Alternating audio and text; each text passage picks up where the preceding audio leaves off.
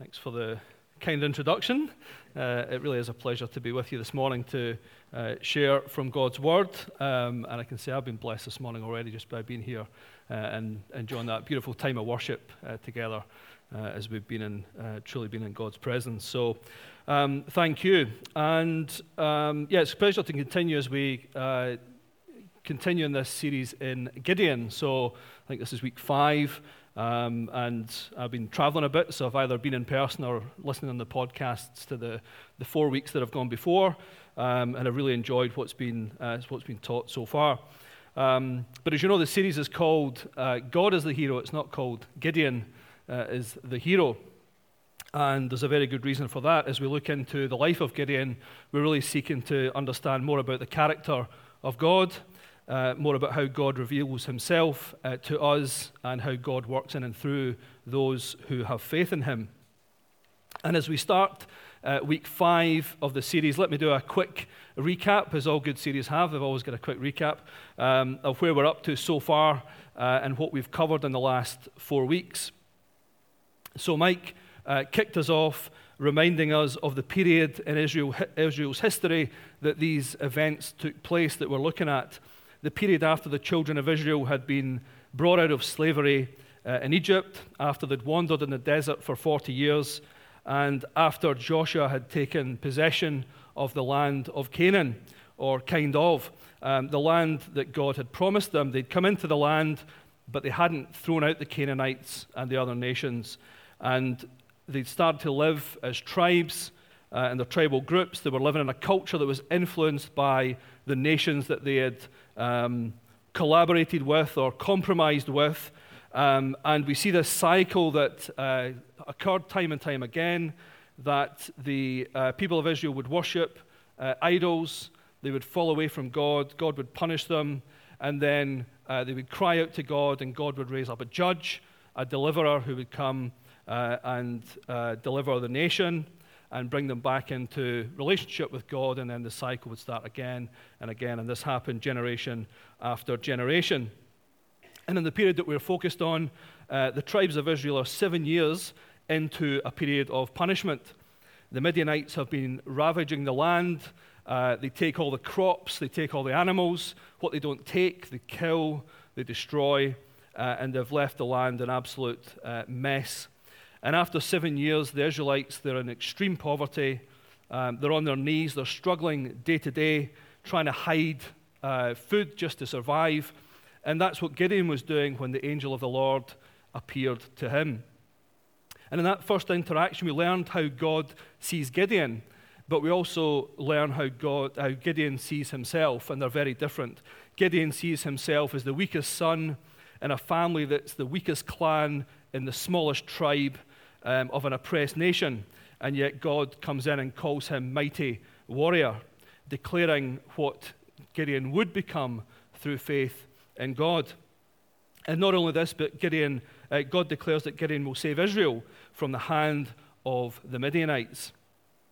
And then Simon shared with us how, despite his fear and weakness, Gideon stepped out for God in obedience, destroyed the altar of Baal, even though he did it at night because he was so afraid. So he took tentative steps in faith for God. And then again, Mike shared again how Gideon sought fresh revelation from God, sought that reinforcement as he grappled to come to terms with the leadership mandate that God had given him. And despite his weakness, the Spirit of the Lord fell on Gideon. He sounds the trumpet and he starts to draw the people towards him, the tribes of Israel. And he manages to amass 32,000 people together to go into battle against the Midianites. And then last week, Kate shared with us how God cut back those numbers from 32,000 down to 10,000 and then down to 300, and declared to Gideon, I will deliver you with the 300 men that lap the water, and will give the Midianites into your hands. So let all the other people go, each man to his home. So that's the quick recap. And across the last 4 weeks, we've heard some great teaching that can really apply to us as individuals, but also to us as a church collectively. We've heard that we've been called to step out in faith for God. We heard that even when we see ourselves as weak and inadequate, God will reveal himself and his calling on our lives. We've heard that we're in a battle with the world, in this world, and we are the light of the world. We are the answer as the image bearers of Christ. We've heard that God doesn't need big numbers to do great things, and we've heard that we are called to step out of the boat in faith over fear, called to prayer, called to serve, and called to witness. And so we come to this next installment in the story of Gideon, and let's read from Judges 7. You should be able to read along on the screen, or if you want to read along in your Bibles, it's Judges 7, verse 9. And I realized I brought the wrong version that doesn't match with what's on the screen, so I'm reading from the phone. Hopefully I've got the right one this time. So Judges 7, verse 9, and we read this: "Now the same night it came about that the Lord said to him, Gideon, arise, go down against the camp, for I have given it into your hands. But if you are afraid to go down, go with Purah your servant down to the camp, and you will hear what they say. And afterward your hand will be strengthened, that you may go down against the camp." So he went with Purah his servant down to the outposts of the army that was in the camp. Now the Midianites and the Amalekites and all the sons of the east were lying in the valley, as numerous as locusts, and their camels were without number, as numerous as the sand on the seashore. When Gideon came, behold, a man was relating a dream to his friend, and he said, "Behold, I had a dream. A loaf of barley bread was tumbling into the camp of Midian, and it came to the tent and struck it so it fell, and turned it upside down so that the tent lay flat." His friend replied, "This is nothing less than the sword of Gideon, the son of Joash, a man of Israel. God has given Midian and all the camp into his hand." When Gideon heard the account of the dream and its interpretation, he bowed in worship. He returned to the camp of Israel and said, "Arise, for the Lord has given the camp of Midian into your hands." He divided the 300 men into 3 companies, and he put trumpets and empty pitchers into the hands of all of them, with torches inside the pitchers. He said to them, "Look at me and do likewise. And behold, when I come to the outskirts of the camp, do as I do. When I and all who are with me blow the trumpet, then you also blow the trumpets all around the camp and say, 'For the Lord and for Gideon.'" So Gideon and the 100 men who were with him came to the outskirts of the camp at the beginning of the middle watch, when they had just posted the watch. And they blew the trumpets and smashed the pitchers that were in their hands. When the 3 companies blew the trumpets and broke the pitchers, they held the torches in their left hands and the trumpets in their right hands for blowing, and cried, "A sword for the Lord and for Gideon." Each stood in his place around the camp, and all the army ran, crying out as they fled. When they blew 300 trumpets, the Lord set the sword of one against another, even throughout the whole army. And the army fled as far as Bethshittah towards Zererah, as far as the edge of Abel-Meholah by Tabbath. The men of Israel were summoned from Naphtali and Asher and all Manasseh, and they pursued Midian. God sent messengers throughout all the hill country of Ephraim, saying, "Come down against Midian and take the waters before them, as far as Bethbara and the Jordan." So all the men of Ephraim were summoned, and they took the waters as far as Bethbara and the Jordan. They captured the 2 leaders of Midian, Oreb and Zeb, and they killed Oreb at the rock of Oreb, and they killed Zeb at the winepress of Zeb, while they pursued Midian. And they brought the heads of Oreb and Zeb to Gideon from across the Jordan.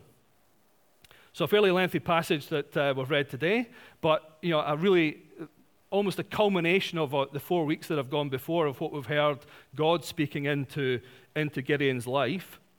And when we read parts of the Bible like this, it's really easy to pass judgment on how people act. It's really easy to judge how we think they should react. And that's partly because we know how the story plays out. We know the beginning from the end. We know the end from the beginning. And it can be really easy for us to reach our own conclusions about what Gideon could have done or what Gideon should have done. Not just with the benefit of hindsight, but the benefit of having the whole canon of Scripture in our hands. And it's actually quite difficult for us to put ourselves in Gideon's situation, the situation that he found himself in right at that point in time. You know, by Gideon's own admission, he has been weak. He's been fearful as he's stepped into leadership. Even though God has reassured him, he's taken tentative steps to carry out what God's asked him, and he's sought repeated revelation from God to convince him of the way forward. And I can only imagine that with 32,000 men, Gideon may have been getting some confidence. He may have been thinking that he was starting to put a battle plan together, and now that's gone, and he's left staring at 300 men that God has promised will defeat the Midianites. And you know, right there, right then, Gideon has no clue what's going to happen next. Yes, God has promised a victory in every encounter he's had with Gideon. But the cold, hard reality is that facing an enemy with thousands and thousands, with a men of 300, he's paralyzed by fear again. How do we know this? Well, verse 9, God tells Gideon to go down against the camp because he's handed it over to him. It has already been done. But that if he's afraid, he should go down to the camp with his servant Purah, because what he hears there will give him courage to take on the mission. And he's clearly afraid because that's exactly what he does. He chooses to go down to the camp with Purah. But you know, God recognized that Gideon was afraid. It's really important to see that God knew Gideon's fear. He knew Gideon's heart. He knew that what he was asking Gideon to do defies human logic to some extent. It defied military tactics. And it required Gideon to do one thing. It required him to place absolute faith in God. And so God reveals his patience. He reveals his desire to reassure Gideon as he steps out in faith to do what he's asked him to do. So you can just imagine Gideon and Purah going down cautiously, quietly, clandestinely down to this outpost of the camp where the armed watchmen are looking out. They're just changing guard in the middle of the night. And he can hear this conversation, one man telling the other of his dream, and he says, "A loaf of barley bread was tumbling into the camp of Midian. It came to the tent and struck it, so that it fell, turned upside down, and the tent collapsed." And you know, that dream alone, Gideon hearing that would have had significance for him. Barley was a poor man's grain. It represented for him the poverty that Israel was going through at the time. The tents represented these Midians, the nomadic invading tribes. And then his friend chimes in and says, "This is nothing other than the sword of Gideon, the son of Joash, a man of Israel. God has handed over to him Midian and all the camp." And then we read that Gideon hears this and he worships. And you know, this was the final reassurance that Gideon needed. Despite having had direct revelation from God repeatedly, it's this dream, this overheard conversation by the enemy that seals the promise in Gideon's heart. And you know, Gideon was reassured by God. God reassured Gideon as he stepped out in faith, not just through direct revelation, but through this enemy conversation that he overheard. God reassured Gideon. And not only this, but Gideon learned that the opposition was afraid of the God of Israel. And so he goes back to the 300 and shouts, "Arise, for the Lord has handed over to you the camp of Midian." And if there was any final convincing required that the victory was all from God's hand, just look at the weapons they took into battle.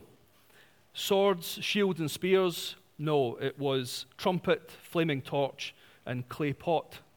And, you know, what a bold plan that God gives to go up against this mighty army of Midian. And, you know, 3 companies of 100 men, they were probably barely enough to surround the camp. And then, you know, we see this amazing plan that comes together. They blow the trumpets, they smash the clay pots in the middle of the night. They disorientate the Midianites. They probably thought there were thousands and thousands of them. And they start to flee the camp.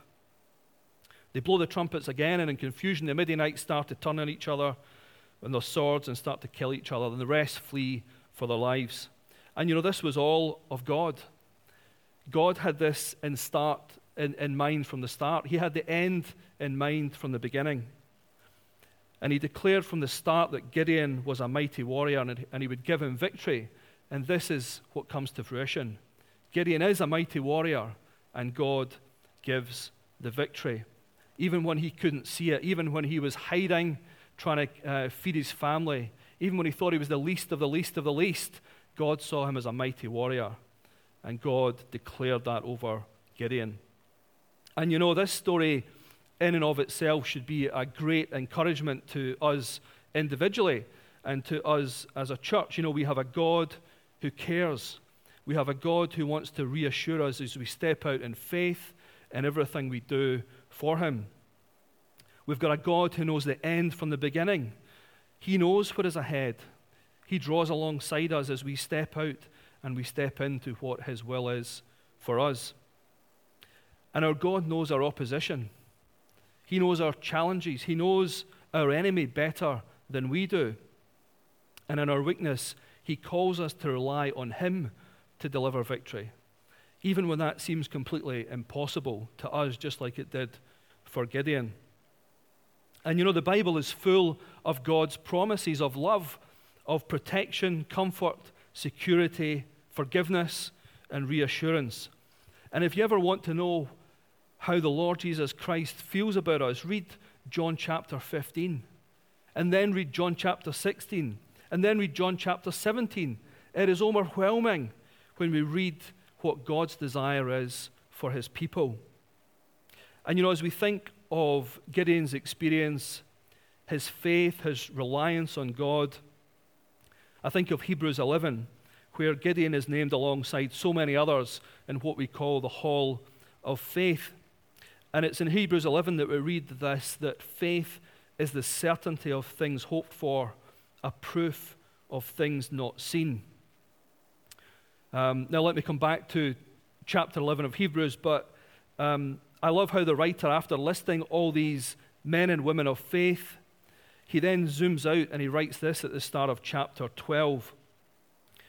He writes, "Therefore, since we also have such a great cloud of witnesses surrounding us, let's rid ourselves of every obstacle and the sin which so easily entangles us, and let's run with endurance the race that is set before us, looking only at Jesus, the originator and the perfecter of faith, who for the joy set before him endured the cross, despising the shame, and has sat down at the right hand of the throne of God." You know, the author pulls us out from looking at Noah, Abraham, Joseph, Moses, and all these great people who showed faith, and he focuses our attention on Jesus. And you know, what struck me most was that all of those in chapter 11, they stepped out in faith. They stepped out believing in God, but they didn't know what was going to happen in the next minute. And yet Jesus, who was truly man and yet truly God, he knew the end from the beginning. He knew what lay ahead of him, and he was faithful to the will of the Father, but as the all-knowing God, he knew what lay ahead. You know, in Luke chapter 22, verse 42, as Jesus is in the final hours before his crucifixion, he's in the Garden of Gethsemane, and we read this, that he knelt down and began to pray, saying, "Father, if you are willing, remove this cup from me. Yet not my will, but yours be done." Now an angel from heaven appeared to him, strengthening him, and being in agony, he was praying very fervently, and his sweat became like drops of blood falling down upon the ground. You know, in that moment, Jesus knew what lay ahead of him. He knew that he was going to be beaten and whipped with metal shards that were going to make his back look like a plowed field. He knew that he'd be spat on. He knew he'd have a crown of thorns rammed into his head. He knew he'd be forced to drag this massive wooden cross up to where he would be crucified. He knew that he'd have nails smashed into his hands and to his feet. He knew that every bone of his body would be out of joint as he hung there. He knew that he was going to be the sacrifice for sin, to take the punishment of the sin of the world. And in that moment, as he prays to the Father, he asks for this future to be taken away from him, but only if it's the Father's will. He surrenders himself. He obeys completely the will of the Father. And Hebrews 12 tells us that Jesus did this for the joy that was set before him. What was that joy that was set before him? It was the joy of redeeming a people for himself. It was the joy of presenting a spotless bride, the church. In John 17, Jesus prays this to the Father. He says, "The glory which you have given me, I have given to them, that they may be one just as we are one. I and them, and you and me, that they may be perfected in unity, so that the world may know that you sent me and loved them, even as you have loved me." What an example of obedience and surrender Jesus shows us. And as I look at all these men and women listed in Hebrews chapter 11, who despite their fear, their weakness, their arrogance, their sin, they're all listed in the hall of faith. And what is it that stands out about them? It's their surrender and their obedience to God. That's what marks them out. They were nothing special of themselves, but they chose to surrender and obey God. Absolute trust, absolute surrender, and absolute obedience is what God asks of us. And as I draw to a close, I wanted to share two words that I feel that God's laid on my heart to share with you this morning. And those two words are no more. The times when God raised up men and women who surrendered in obedience to God were often times when God said, no more. In Genesis, God looked at the wickedness in the earth and he said, no more. He was sorry that he'd created man, but Noah found grace in the eyes of the Lord, and he faithfully built an ark in the desert. When the people of Israel are in slavery in Egypt, God said, no more. He raised up Moses, stuttering and stumbling, to go before Pharaoh to let his people go. And Moses surrendered himself and was obedient to God. And as we've read today, when the Midianites had ravished the land of Israel for 7 years, God said, no more. And he raises up Gideon, the most unlikely of leaders. And despite his fear, Gideon showed faith. And he surrendered in obedience to God. As Mike shared, we are in a society that is desperately in need of God. And as a church, what is it that God's saying to us that is no more? What is the no more that we as a church need to step out in faith to be the salt and light in the community? You've heard that we need to step out of the boat in faith over fear. We've been called to prayer. We've been called to serve and called to witness. And as we read in Hebrews 12, what are the obstacles or sin that is stopping us from stepping out in faith? What is stopping us from stepping out in obedience to God? What is it in our lives individually that God wants us to say no more? Is it fear? Is it the things we put in the place of God that consume our time? Is it areas of life, our lives, that we have not surrendered fully to God? As Miles and the team come up, just before we continue in worship, I just want to ask you to really reflect on what is it that God is saying to us this morning. What is it that no more means to us as a church? What is the no more? What are the things that we need to be stepping out boldly, knowing that God is with us, that God knows the end from the beginning? What is it that we need to be stepping out in faith? And as individuals, what is it that's stopping us? What is it that in our lives alone that we can see that is holding us back, that is stopping us from taking that step? Just like Gideon, we can be fearful, we can be afraid. There are so many things that can stop us. And yet God is revealing himself to us, and God is calling us to step out in faith. So as we come and worship, I just ask you, you don't have to come to the front, you don't have to do anything, but I just want you to think around, what is it that God is saying to you today? What is it that he wants to say to each and every one of us as we go from this place today that's going to change, that's going to be different for us in the week ahead. And what is it that God is saying through those words? No more. And maybe just as we worship, feel free to speak out those promises that God has given over your life. What are the promises that He gives? What are the promises that He said He will stand by us, that He will be with us, that He will never leave us or forsake us? What is it that the promises mean to you that give us that boldness to go forward into this week in faith? Our Father, we just thank You that You are a God who is constant. You are a God who is an emboldening God as we step out in faith for You. And Father, we just thank You for this picture of Gideon, who was so weak in so many ways, and yet he did what You asked, and he obeyed You, and he stepped out in faith to lead Your people into freedom. And Father, I just pray that this morning each one of us will really be able to understand the greatness of Your reassurance, the greatness of Your love that You want to show to us and pour out on us every day. And Father, I pray that as we worshiped earlier, that we'll be open to being filled anew with Your presence, with Your Spirit, that Father, we'll be effective for You, and that we'll be emboldened to speak, and emboldened to act, and emboldened to live our lives for You. And Father, we just ask this in the name of Jesus. Amen.